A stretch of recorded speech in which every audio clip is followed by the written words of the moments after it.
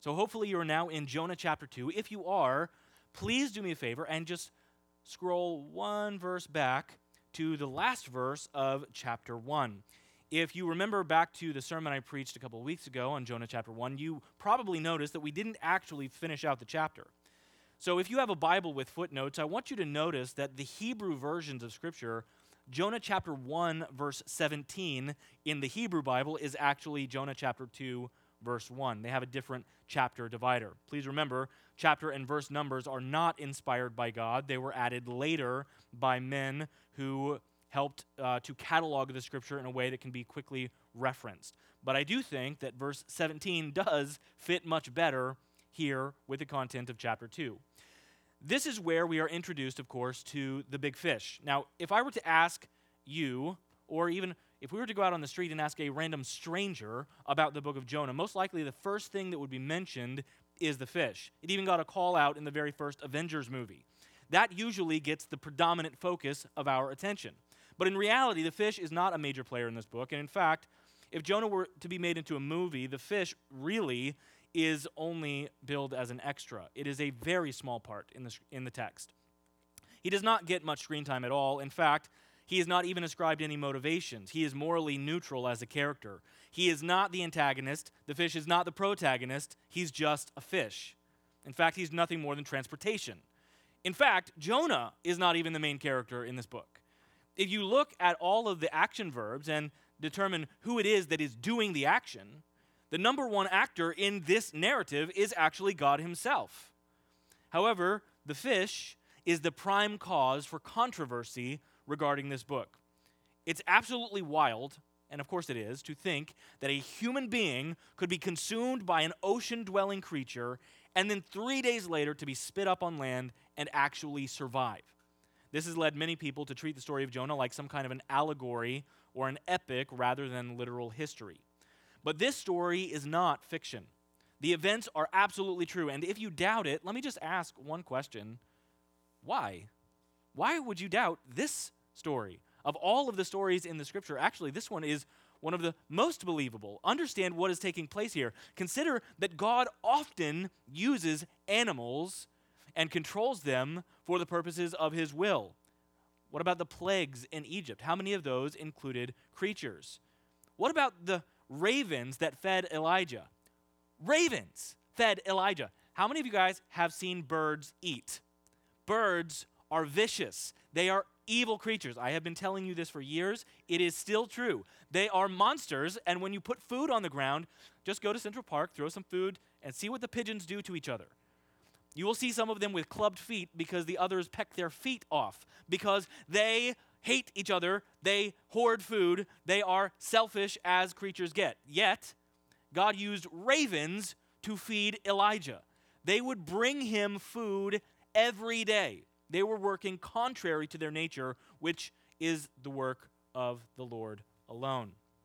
But notice, the fish wasn't operating contrary to its nature. It was doing exactly what God designed it to do. Fish eat things, and it is certainly going to stand to reason that a big fish would be searching for a big meal, and when you see something floundering through the ocean, like a Jonah, you consume it. So here's a picture of my son, Athanasius. This was us earlier this year, fishing at the pond at my grandparents' house where I often swam and fished as a kid. You'll notice this little fish. Don't be deceived by the perspective here. That fish is much different in size than it appears in the picture. It's about 1.5 inches long. And this poor fish was caught at least 11 times. And I know that because of the number of holes that eventually were produced in the same fish's face. Fishing is a brutal sport. You know, the removal of the hook is a very damaging thing to the mouth of the fish. And as we saw this fish over and over, it consumed the bait constantly. So he would literally just drop the bait off of the edge of the dock 3 inches away, and the fish would go for the bait over and over and over again. Why? Because fish operate within their nature, which is to eat whatever is in front of them. And I kept wondering, why in the world would this fish not just go to the other side of the pond already? Why not just figure out this is a bad day to eat worms, just go away? But no, he kept consuming the same fish. Fish operate in order with their own nature, which is to consume whatever is in front of them. The fish in the book of Jonah was placed in this location by God. It probably was something that God, before this fish was even spawned, God knew this fish needed to be in this location at this time, and he was directed by God to go there to consume Jonah and then go back to shore. Jonah bought a one-way ticket away from God to the west, so God got him a one-way ticket back to the east. Now, don't you find it strange that God created animals that live in the ocean but are required to breathe air in order to live? Why would God make a mammalian creature to dwell in the depths of the sea? Who knows the mind of God, but perhaps in God's created order, when he was designing all things, perhaps one of the reasons God made air-breathing, sea-dwelling creatures was for the express purpose of finding this rebel and returning him in the right direction. Notice that God used this creature in Jonah's life to help him, not to harm him. In order to be an uncomfortable yet an air-filled submarine for this insolent runaway, God used a fish to turn him back to Assyria. Now, if you're still doubting the legitimacy of this story, consider the fact that Jesus actually referenced the book of Jonah on 3 occasions as genuine history. And as he parallels his own ministry to this event, we see that he is declaring that what he is doing is being done in relation to the ministry of Jonah, which we will see a little later in the sermon. So, if you reject this story as fiction, then you must also reject the resurrection of Jesus Christ as fiction, which he parallels to this ministry of Jonah. Now, there are certainly parts of the Bible which are to be understood as poetry, and there are certainly parts of the Bible which are to be understood as metaphor. But this is not one of them. It is never presented that way, and you cannot pick and choose which parts of the Bible to take literally. It's all or it's nothing, and the correct answer here is that it is all true. So I want us to be very careful here, because as I've said, it'd be really easy to spend a lot of time focusing on the details of the fish, but as you will see, the text barely speaks about that at all. In fact, I honestly find it almost laughable how little attention this incredible event gets. But that's to say that that is not the point. It is the focus of this text that God is working out his relationship between himself and Jonah on the grand stage of evangelism to one of the greatest empires in the history of our world. So please follow along now as we begin reading in chapter 1, verse 17. And the Lord appointed a great fish to swallow up Jonah. And Jonah was in the belly of the fish 3 days and 3 nights. Then Jonah prayed to the Lord his God from the belly of the fish, saying, I called out to the Lord out of my distress, and he answered me. Out of the belly of Sheol I cried, and you heard my voice. For you cast me into the deep, into the heart of the seas, and the flood surrounded me. All your waves and your billows passed over me. Then I said, I am driven away from your sight, yet I shall again look upon your holy temple. The waters closed in over me to take my life. The deep surrounded me. Weeds wrapped about my head. At the root of the mountains I went down to the land whose bars closed upon me forever. Yet you brought up my life from the pit, O Lord my God. When my life was fainting away, I remembered the Lord, and my prayer came to you into your holy temple. Those who pay regard to vain idols forsake their hope of steadfast love. But I, with the voice of thanksgiving, will sacrifice to you. What I have vowed I will pay. Salvation belongs to the Lord. And the Lord spoke to the fish, and it vomited Jonah out upon the dry land. Let's pray. God our Father, as we come together and study this prayer of Jonah today, I pray, Lord, that you would work in each one of us in such a way that we would understand ourselves by understanding first the nature of your holiness, your righteousness, and your love. Lord, I pray that we would see ourselves in relationship to you, just as Jonah was required to do in this text. We pray, Lord, that today you would be our teacher. In Jesus' name we pray. Amen. In order to break down this text in a way that is easily absorbable, what I've done is try to offer 6 ways that we can take takeaways from chapter 2. Now, if you like taking notes, don't worry. I'm going to cover this again. I will repeat these when we get to them, but I will just run through for you really quickly. Here's what we're going to consider. First, sin results in distance from God. Secondly, sin results in prayerlessness. Third, sin results in discipline. Fourth, sin requires sacrifice. Fifth, sin requires salvation. And sixth, sin requires a savior. Let's dive right in, shall we? First, we see that sin results in distance from God. Jonah is a beautifully poetic book.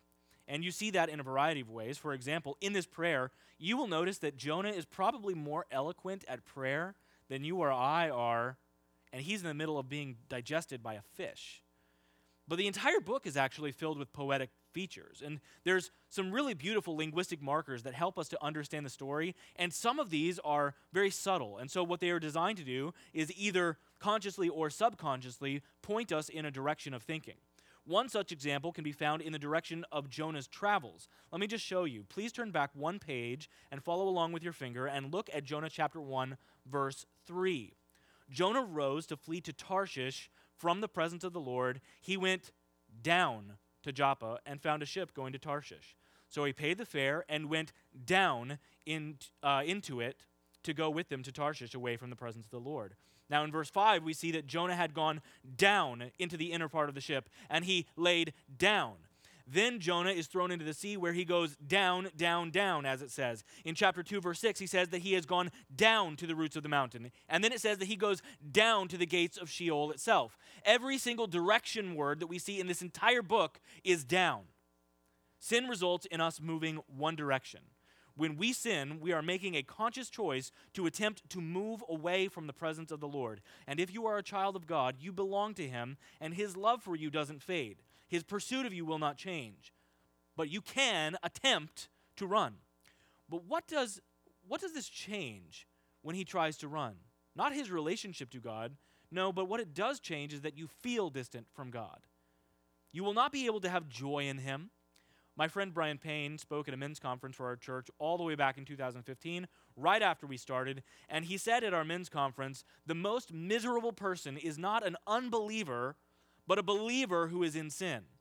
They are miserable because there is too much sin in their life to enjoy God, and too much God in their life to enjoy sin. That's a great way to explain it. I often speak to believers who tell me that they are struggling to have joy in the Lord. And they will ask me how to restore that joy. And honestly, the biggest cause of joylessness is sinfulness. When we are unwilling to let go of sin of any kind, our hearts become hardened to the Lord. He has not left us, he has not forsaken us, but we have sought lesser things, and we have run from him, and we have pursued our own sin. That's exactly what we see with Jonah. He is running, and every direction is down and away from the presence of the Lord. Sin always takes you farther than you want to go. Jonah, he wanted to go to Tarshish, but instead, his sin took him to the bottom of the sea. You might say that you want to just go this far. That's all you want, just a little satisfaction temporarily. That to yell at them would make me feel so much better. To lie would get me out of this problem. Whatever it might be, whatever sin, however small you might think it is, it will always take you farther than you want to go. So I tell you now, don't fall into it and don't hold on to your sin. It will steal your joy, and it will cause you to feel distant from the Lord. And this can be seen in our second takeaway, which is sin results in prayerlessness. When we are in some kind of an ongoing sin, the last thing that we want to do is be in the presence of the Lord. It makes us uncomfortable to listen to preaching. We squirm a little bit when we sit down and we read Scripture. The worst of all is we begin to avoid the great and majestic blessing of being before the Lord in prayer. Now, we have a privilege. Don't mistake this. We have a massive privilege of being able to go before the God of the universe, to enter into his own throne room in prayer, but instead we hide our faces in cowardice, imagining that God can't see us, like a child who plays hide and seek by covering their eyes, and they think that you can't see them. That's what we are doing when we are hiding in our sin. Now consider this. Back in chapter 1, verse 5, when Jonah is still asleep, the pagan sailors begin to pray, and they pray to their own gods who cannot hear them. And then in verse 6, when the captain wakes up Jonah from his sleep, he says, call out to your God. Perhaps your God will hear and will respond. He tells Jonah to pray, but Jonah doesn't pray. And then when we see Jonah confess to the sailors, you would think at this point he realizes, well, I just need to make this right between me and God. But no, he still continues running from the Lord. He does not pray, and he does not seek God's forgiveness. Instead, he just says, just throw me overboard. And then, get this, in chapter 1, verse 17, it says that he was in the belly of the fish for 3 days before he would pray. That is a bizarre thing to think, that this man refused to turn his face toward heaven for 3 days while he was being consumed by the stomach acid of a fish. Now, brothers and sisters, I can tell you from personal experience that when I have been captured by sin, the natural result is prayerlessness. I don't desire the presence of the Lord, and I don't go before his throne because I don't want to feel that light in my darkness. I know that I have this area of sin that I don't want to let go of. And when you are caught in any kind of sin, I encourage you to quickly do what Jonah did not. Turn your face to heaven in prayer. This is what we see Jonah finally do here. He lays down his pride, he stops running, and for the first time, we see that he looks up heavenward in prayer. And it doesn't matter how far he ran, as soon as he turns around, God is right there to hear him. Now consider verse 2. I called out to the Lord out of my distress, and he answered me.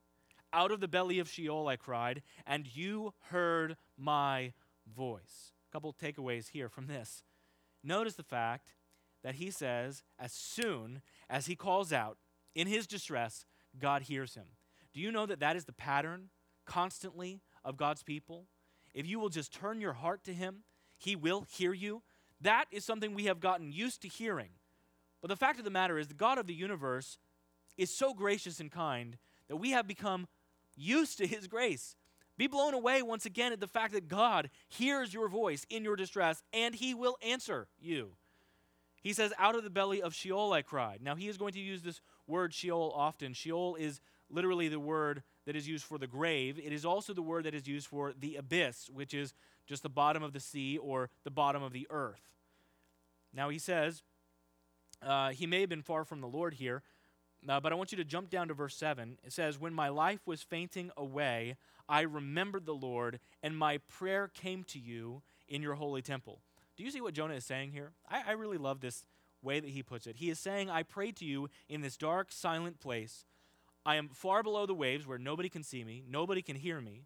For all intents and purposes, I'm already dead. I'm already in the grave. I'm in the abyss. But the cry of my heart somehow traveled all the way to your throne. No matter where you are, God can hear you. It made it all the way to his holy temple. Brothers and sisters, we have a great promise that God hears us. And when we pray, God's ear is inclined to us. The delight of God's heart is in the prayers of his people. And when Jonah called out in prayer, God was quick to hear and immediately answered. Consider now takeaway number 3. Sin results in discipline. Let me just pause for a second and go back here to this notion of God's answering prayer. The fact of the matter is, what we see is it probably took 3 days for this fish to swim in the direction of Assyria. God had actually answered this prayer before Jonah even prayed it. He had already begun working out the direction of that fish before Jonah even opened his mouth. When Jonah opens his mouth in prayer, eventually that fish bursts open and spills him out onto the dry land. But consider here, point number 3, sin results in discipline. Don't you find it interesting that God didn't just let Jonah go his own way? God could have just found a different prophet and told him to go to Nineveh, but he didn't. He could have just let Jonah go and spend the rest of his life like on a beach in Tarshish, right? But he doesn't. Hebrews chapter 12, verses 5 through 6 teaches us not to regard lightly the discipline of the Lord, nor to be weary when reproved by him, for the Lord disciplines the one he loves and chastises every son whom he receives. God loves Jonah too much to allow him to just go on living in outright rebellion.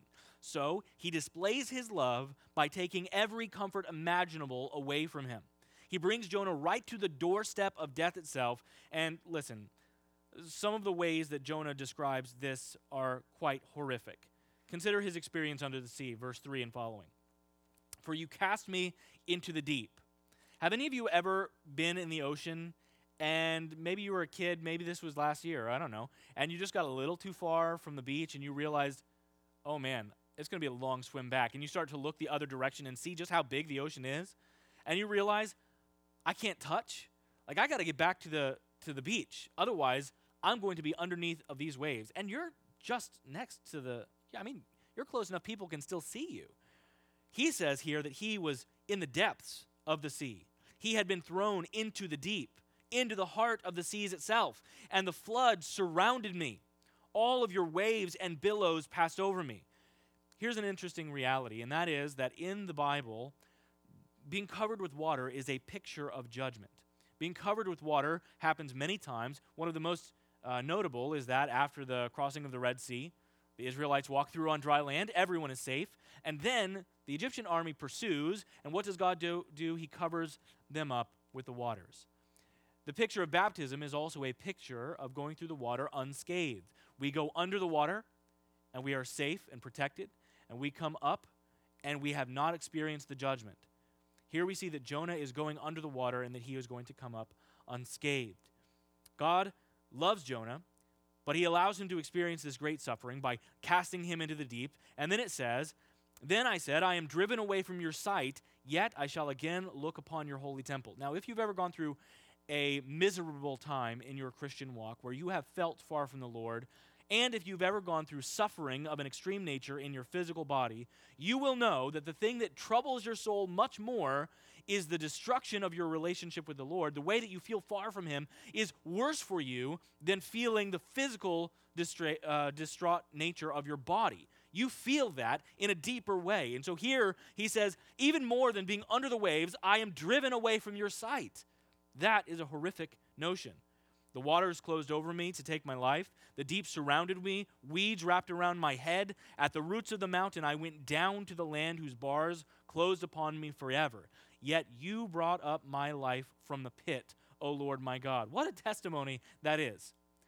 Here he's praying before he is even released from the fish and says, yet you have brought my life up from the pit, O Lord my God. What is he talking about here? Because God has not yet released him from the fish. He is either looking forward in faith, knowing that God will release him for the fish, or more likely, and I think this is probably the case, he is looking to the fact that after he dies, his life will be redeemed. He knows that God has loved him and will save him, and that in the end he will stand and see his Redeemer. So this is not what Jonah was expecting when he boarded the ship back in Joppa. This was not the pleasure cruise that he paid for. Oftentimes, the discipline of the Lord that we experience from God is just him allowing us to experience the natural consequences of our own sin. In other words, he allows us to feel the effect of our cause. God was not being vindictive by pursuing Jonah in this way.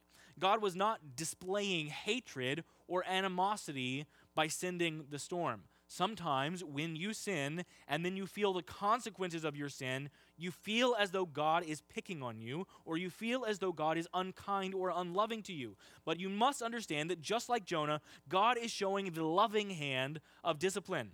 God is infinitely more invested in the good of your eternal soul than he is in your circumstances or your physical body. Hebrews chapter 12 continues and says it this way, "It is for discipline that you have to endure. God is treating you as sons. For what son is there whom the Father does not discipline? If you are left without discipline, in which we have all participated, then you are illegitimate children and not sons." Now, I love my kids. My kids love to play, and in particular, for some reason, they love to play in the direction of the street. So I love my kids, and I tell them, please don't do that. But not only do I tell them, I also correct them when they disobey. So when I see Mordecai, my 3-year-old, running in the direction of the street, I get him and I tell him, you cannot cross the sidewalk, you cannot go into the street. And when he inevitably does it again, what do? Mordecai, you're back there. I lovingly care for him and I discipline him to teach him not to cross the sidewalk, not to go into the street. I do that because I love him. If I didn't love him, I would not pursue him. I would not discipline him. I would just let him go.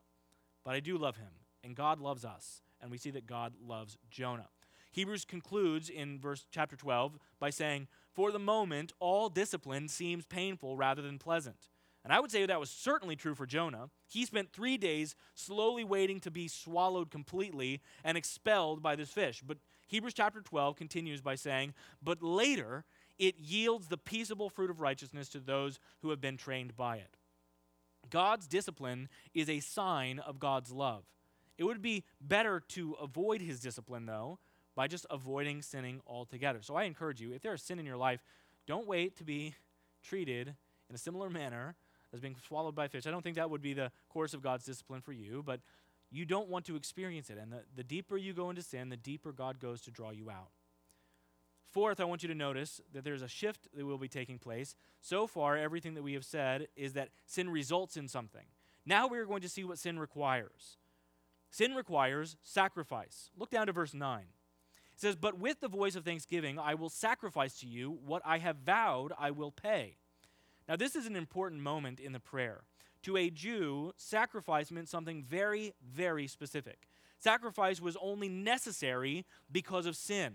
Unlike the pagans, the sacrificial system of the Jews had not been done or set up in order to sustain God.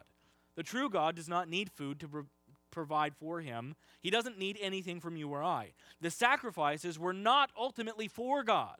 The sacrifices were made for their own sake, to cover for their own sin. It was a promise that God would overlook their actions. It was a way to postpone the penalty of their sin until a final payment could be made by Christ. Sacrifice always indicates blood covering sin.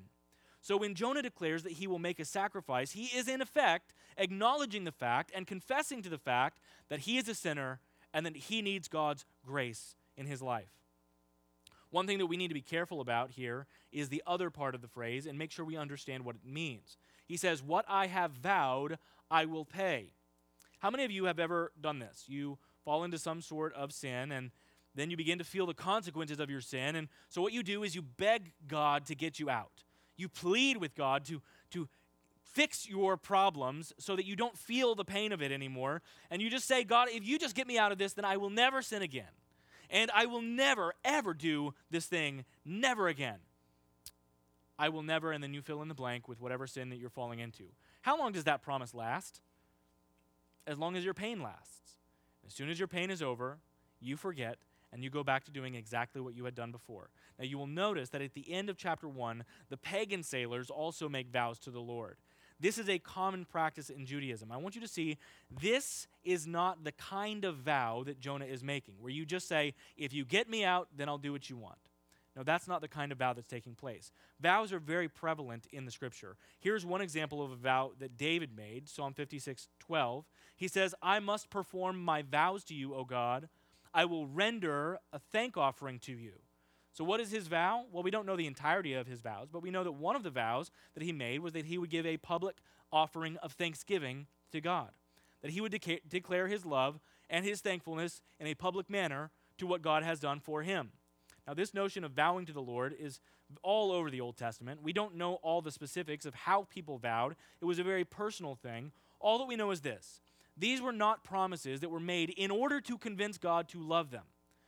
These were not done to manipulate his favor. These vows were promises made to God saying that they would be committed to him, to follow him because of who he is and because of what he has done. It is a reaction to God's action. And in reality, we vow to the Lord on a regular basis. We sing songs all the time that are filled with vows to the Lord. Have you ever sung, I have decided to follow Jesus? No turning back, no turning back. That is a vow. What you are doing is you are promising, I am going to follow my Savior, and I will not go back to who I was before. That is a promise that you are making. So what we see happening is that we often do what they did in the Old Testament in a private way, we do in a corporate way through our singing. Yet, we do the same thing that Jonah does. We walk out of church, and then we forget what we have sung, and we fail to honor our vows just like Jonah did. So just like Jonah, we are called to repent, and we are called to begin to live out those things that we promise and as we sing. So Jonah is declaring that if the Lord allows him to live, he is going to stop rebelling. He's going to go back into living in alignment with the promises that he has made to honor God. He will do his vows. Then we see our fifth takeaway, sin requires salvation. Now, in a sense, Jonah is a picture of all of us. Like the prodigal son, he also ran from God. And due to his rebellion, he found himself in a place of absolute hopelessness. The only way that he could ever escape this condition was through divine intervention. You don't just escape from inside of the belly of a fish. Even if you get out, you still drowned. Titus chapter 3 explains our situation this way. He says, for we ourselves were once foolish, disobedient, led astray, slaves to various passions and pleasures, passing our days in malice and envy, hated by others, and hating one another. That was you, and that was me. That is where we were before our salvation. But Titus continues, and he says, but when the goodness and loving kindness of God our Savior appeared, he saved us, not because of works done by us in righteousness, but according to his own mercy, by the washing of regeneration and renewal of the Holy Spirit, whom he poured out on us richly through Jesus Christ our Savior, so that being justified by his grace, we might become heirs according to the hope of eternal life. That's one sentence, and I encourage you, if you have decided to memorize something with your New Year's Eve resolutions, that's a good place to start. Titus chapter 3, verses 3 through 7. Jonah concludes correctly in verse 9, salvation belongs to the Lord. Just like Titus is saying, it is not of my effort, it is not of my works, it is by the grace of God. Here we see in Jonah 9, he also says, salvation belongs to, it is owned by, controlled by, and given away only by the Lord. If you are saved, it is all because of his work on your behalf. You could not possibly undo your actions. You could not possibly reverse the curse on your own. Your salvation, from beginning to end, is owned by him. It belongs to the Lord. For by grace you have been saved through faith, and this is not your own doing. It is a gift of God, not a result of works, so that no one may boast. Ephesians chapter 2, verses 8 through 9. Now, if you're not a Christian, then you are currently in a far worse position than the belly of a fish. In fact, in a very real way, your soul is waiting outside the gates of hell itself, just waiting for the moment of death to grant you access. Your sin has resulted in your need of a Savior. And if you have no realization of that, then you are blinded to your real status in this world. But I want you to know that you have something much better than a fish to bring you up. The Lord Jesus Christ has come down here to earth to save sinners like you and me. And if you will only believe that Jesus died for you and rose for your justification, you will be saved. And that can happen because, takeaway number 6, sin requires a Savior. Consider Jesus. Last week, we saw that Jesus is the anti-Jonah, that God sent him on a mission and sent him to his enemies to preach a message of mercy. He did not run the opposite direction like Jonah. He ran to us. And when he came, he was not received, but despised and rejected by us. But there's even more to this story about Jesus being the anti-Jonah. One day, when Jesus was speaking to a group of Pharisees, they said to him, "Teacher, we wish to see a sign from you." They, of course, were sinfully asking for Jesus just to prove himself. They wanted him to perform on command. So he responds to them, "An evil and adulterous generation seeks for a sign, but no sign will be given to you except the sign of the prophet Jonah. For just as Jonah was 3 days and 3 nights in the belly of the great fish, so will the Son of Man be 3 days and 3 nights in the heart of the earth. The men of Nineveh will rise up at the judgment with this generation and condemn it, for they repented at the preaching of Jonah. But behold, something greater than Jonah is here." Now notice that Jesus refers to himself as the greater Jonah. Jonah was punished for his own sin. Jesus was punished for our sins. He bore our sins in his body on the tree, not his own, but he was pierced for our transgressions. He was crushed for our iniquities. Upon him was the chastisement that brought us peace, and with his wounds we are healed. He descended much deeper than Jonah did. He did not merely go to the gates of Sheol like Jonah says he did. When he was on the cross, Jesus says, "Father, into your hands I commit my spirit," and Jesus entered into the grave itself. Hebrews chapter 2, verse 9, "But we see him who for a little while was made lower than the angels, namely Jesus, crowned with glory and honor because of the suffering of death, so that by the grace of God he might taste death for everyone." Jesus Christ has experienced the curse of sin. That promise that was given to Adam and Eve, the day that you eat of the fruit of the tree of the knowledge of good and evil, and the day that you eat of it, you will surely die. Jesus has never tasted the fruit of sin, yet he tasted death for us. But what was the sign Jesus was talking about when he's speaking with the Pharisees? It was not the sign that Jonah would go preach to his enemies, although Jesus did that too. It was not only that he would go under judgment, although Jesus did that too. The sign is that Jesus was going to show them that he would, just like Jonah, come back up. He went before us into the grave in order that he might rise and be what John and Paul both call the firstborn from the dead. That is what he means by the sign of Jonah. He is prefacing his resurrection. He is coming back to life. You can take my life from me because I lay it down of my own accord, and then I will take it back up again. I have power to lay it down, and I have power to take it up, he says. Jonah points us to a great Savior, Jesus, who died for sinners like you and me. And like Jonah, like the Ninevites, Jesus has gone before us, gone under for us, and he has come up for us so that we, like the Ninevites, might be redeemed. Jesus is the exclamation point of this story in Jonah. He is the point. Let's pray. Father God, I pray that you would please help us to be in awe of you. Lord, if there is anyone here who is caught in sin as a believer, I pray that you would lovingly draw them back to yourself. I pray that just like Jonah, you would pursue them and you would bring them to yourself again so that they might be restored to a right relationship, so that they might experience your joy and your love once again.